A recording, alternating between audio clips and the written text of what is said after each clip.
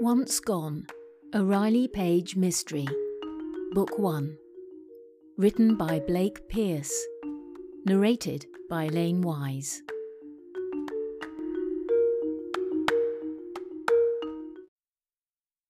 Chapter 20.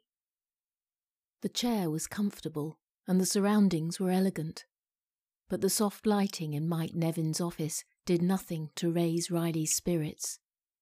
Cindy was still missing. God only knew what was happening to her right now. Was she being tortured, the way Riley had been? The agent sweeping the neighbourhood still hadn't found her, not even after 24 hours. That came as no surprise to Riley. She knew they were looking in the wrong area. The problem was that neither she nor anyone else had any clues to the right area. She didn't want to wonder how far away the killer had taken her, or if she was still alive. "We're losing her, Mike," Riley said. "With every minute that goes by, she's in more pain. She's closer to death." "What makes you so sure they've got the wrong man?" forensic psychiatrist Michael Nevins asked her. Always immaculately groomed and wearing an expensive shirt with a vest, Nevins had a meticulous, fussy persona. Riley liked him all the more because of it. She found him refreshing. They had first met over a decade ago when he was a consultant on a high-profile FBI case that she worked on. His office was in DC, so they didn't get together often. But over the years, they'd often found that weaving together her instincts and his deep background knowledge gave them a unique insight into devious minds. She'd driven to see him first thing this morning. "Where do I begin?" Riley replied with a shudder. "Take your time," he said. She sipped at a mug of the delicious hot tea he had given her. "I saw him," she said.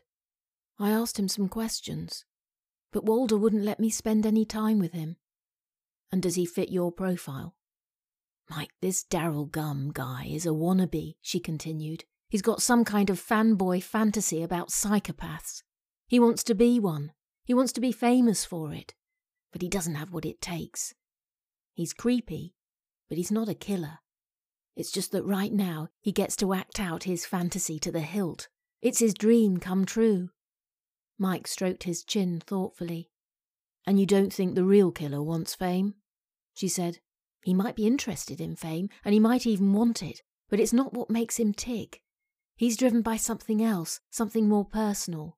The victims represent something to him, and he enjoys their pain because of who or what they stand for. They're not chosen randomly." "Then how?" Riley shook her head. She wished she could put it into words better than she could. "It's got something to do with dolls, Mike. The guy's obsessed with them, and dolls have something to do with how he targets the women." Then she sighed. At this point, this didn't even sound very convincing to her, and yet she was sure that was the right track. Mike was silent for a moment, then he said, "I know that you have a talent for recognizing the nature of evil. I've always trusted your instincts. But if you're right, this suspect they're holding has got everybody else fooled.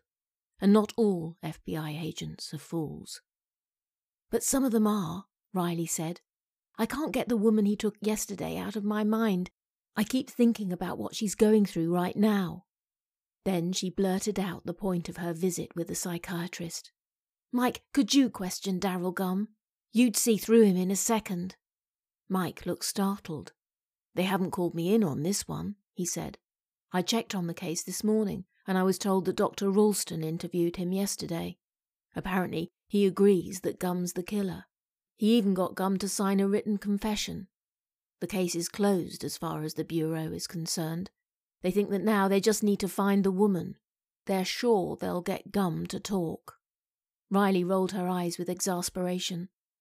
"But Ralston's a quack," she said. "He's Walder's toady. He'll come to any conclusion Walder wants." Mike didn't say anything. He just smiled at Riley. Riley was pretty sure that Mike held Ralston in the same contempt as she did, but he was too professional to say so. "I haven't been able to figure this one out," Riley said. "Will you at least read the files and tell me what you think?" Mike seemed deep in thought. Then he said, "Let's talk about you a little. How long have you been back on the job? Riley had to think about that. This case had consumed her, but it was still new. About a week, she said. He tilted his head with concern. You're pushing very hard. You always do. The man has killed one woman in that time and taken another. I should have stayed on the case since I first saw his work 6 months ago. I should never have dropped out on it. You were interrupted. She knew he was referring to her own capture and torture. She had spent hours describing that to Mike, and he had helped her through it. I'm back now, and another woman is in trouble. Who are you working with now? Bill Jeffries again. He's terrific, but his imagination isn't as active as mine is. He hasn't come up with anything either. How is that working for you, being with Jeffries every day? Fine. Why wouldn't it be? Mike gazed quietly at her for a moment, then leaned toward her with an expression of concern. I mean, are you sure your head is clear? Are you sure you're in this game? I guess what I'm asking is, which criminal are you really after? Riley squinted, a little surprised by this apparent change of topic. What do you mean, which? She asked. The new one, or the old one? A silence fell between them. I think that maybe you're actually here to talk about you, Mike said softly.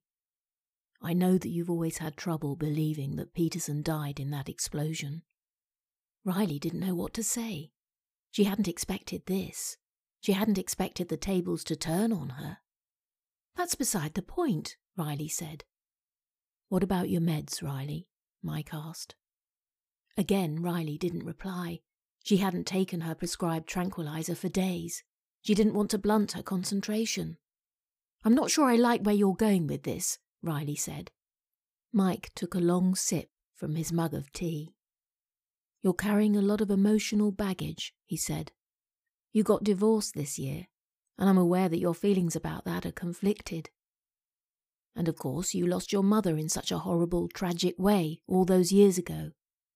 Riley's face flushed with irritation. She didn't want to get into this. We've talked about the circumstances of your own abduction, Mike went on. You pushed the limits. You took a huge risk. Your actions were really pretty foolhardy. I got Marie out, she said, at great cost to yourself. Riley took a long, deep breath. You're saying maybe I brought it on myself, she said, because my marriage fell apart, because of how my mother got killed. You're saying maybe I think I deserved it. So I attracted this to myself. I put myself in this situation. Mike smiled back with a sympathetic smile. I'm just saying you need to take a good hard look at yourself right now. Ask yourself what's really going on inside. Riley struggled for breath, fighting back tears. Mike was right. She had been wondering all these things. That's why his words were hitting her so hard. But she'd been ignoring those half-submerged thoughts, and it was high time she figured out if any of it was true. I was doing my job, Mike, she said in a choked voice. I know, he said. None of it was your fault. Do you know that? It's the self-blame I worry about. You attract what you feel you deserve. You create your own life circumstances. Riley stood, unable to hear any more. I wasn't taken, Doctor, because I attracted it, she said. I was taken because there are psychos out there. Riley hurried to the nearest exit into the open courtyard. It was a beautiful summer day. She took several long, slow breaths, calming herself a little. Then she sat down on a bench and buried her head in her hands. At that moment, her cell phone buzzed. Marie. Her gut told her right away that the call was urgent. Riley answered and heard nothing but convulsive gasps. Marie? Riley asked, concerned. What is it? For a moment, Riley only heard sobs.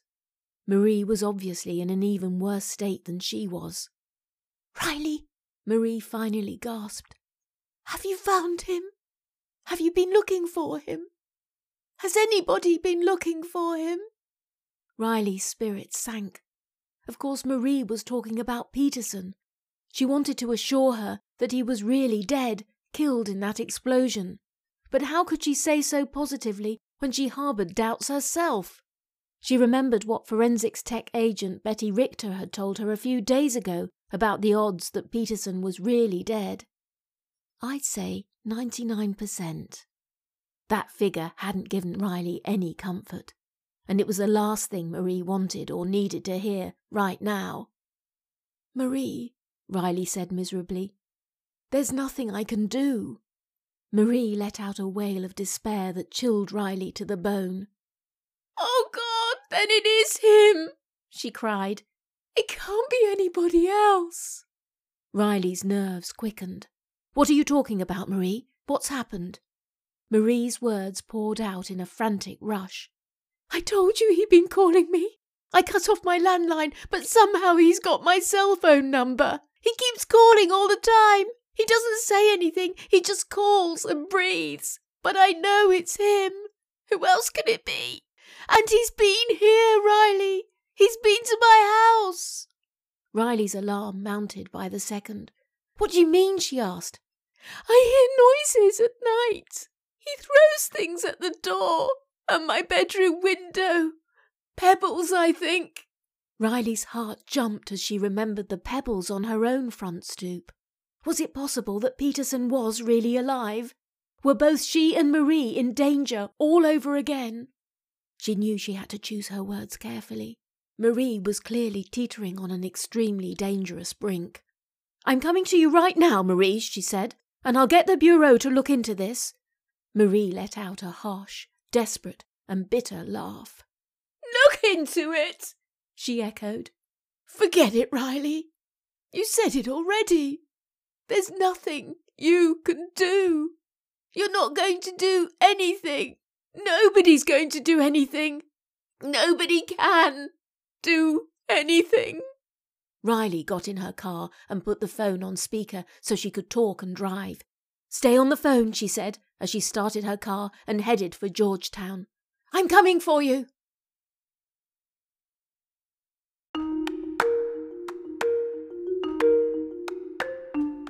This has been Once Gone, a Riley Page mystery, Book 1. Written by Blake Pierce. Narrated by Elaine Wise. Copyright 2016 by Blake Pierce. Production copyright 2016 by Blake Pierce.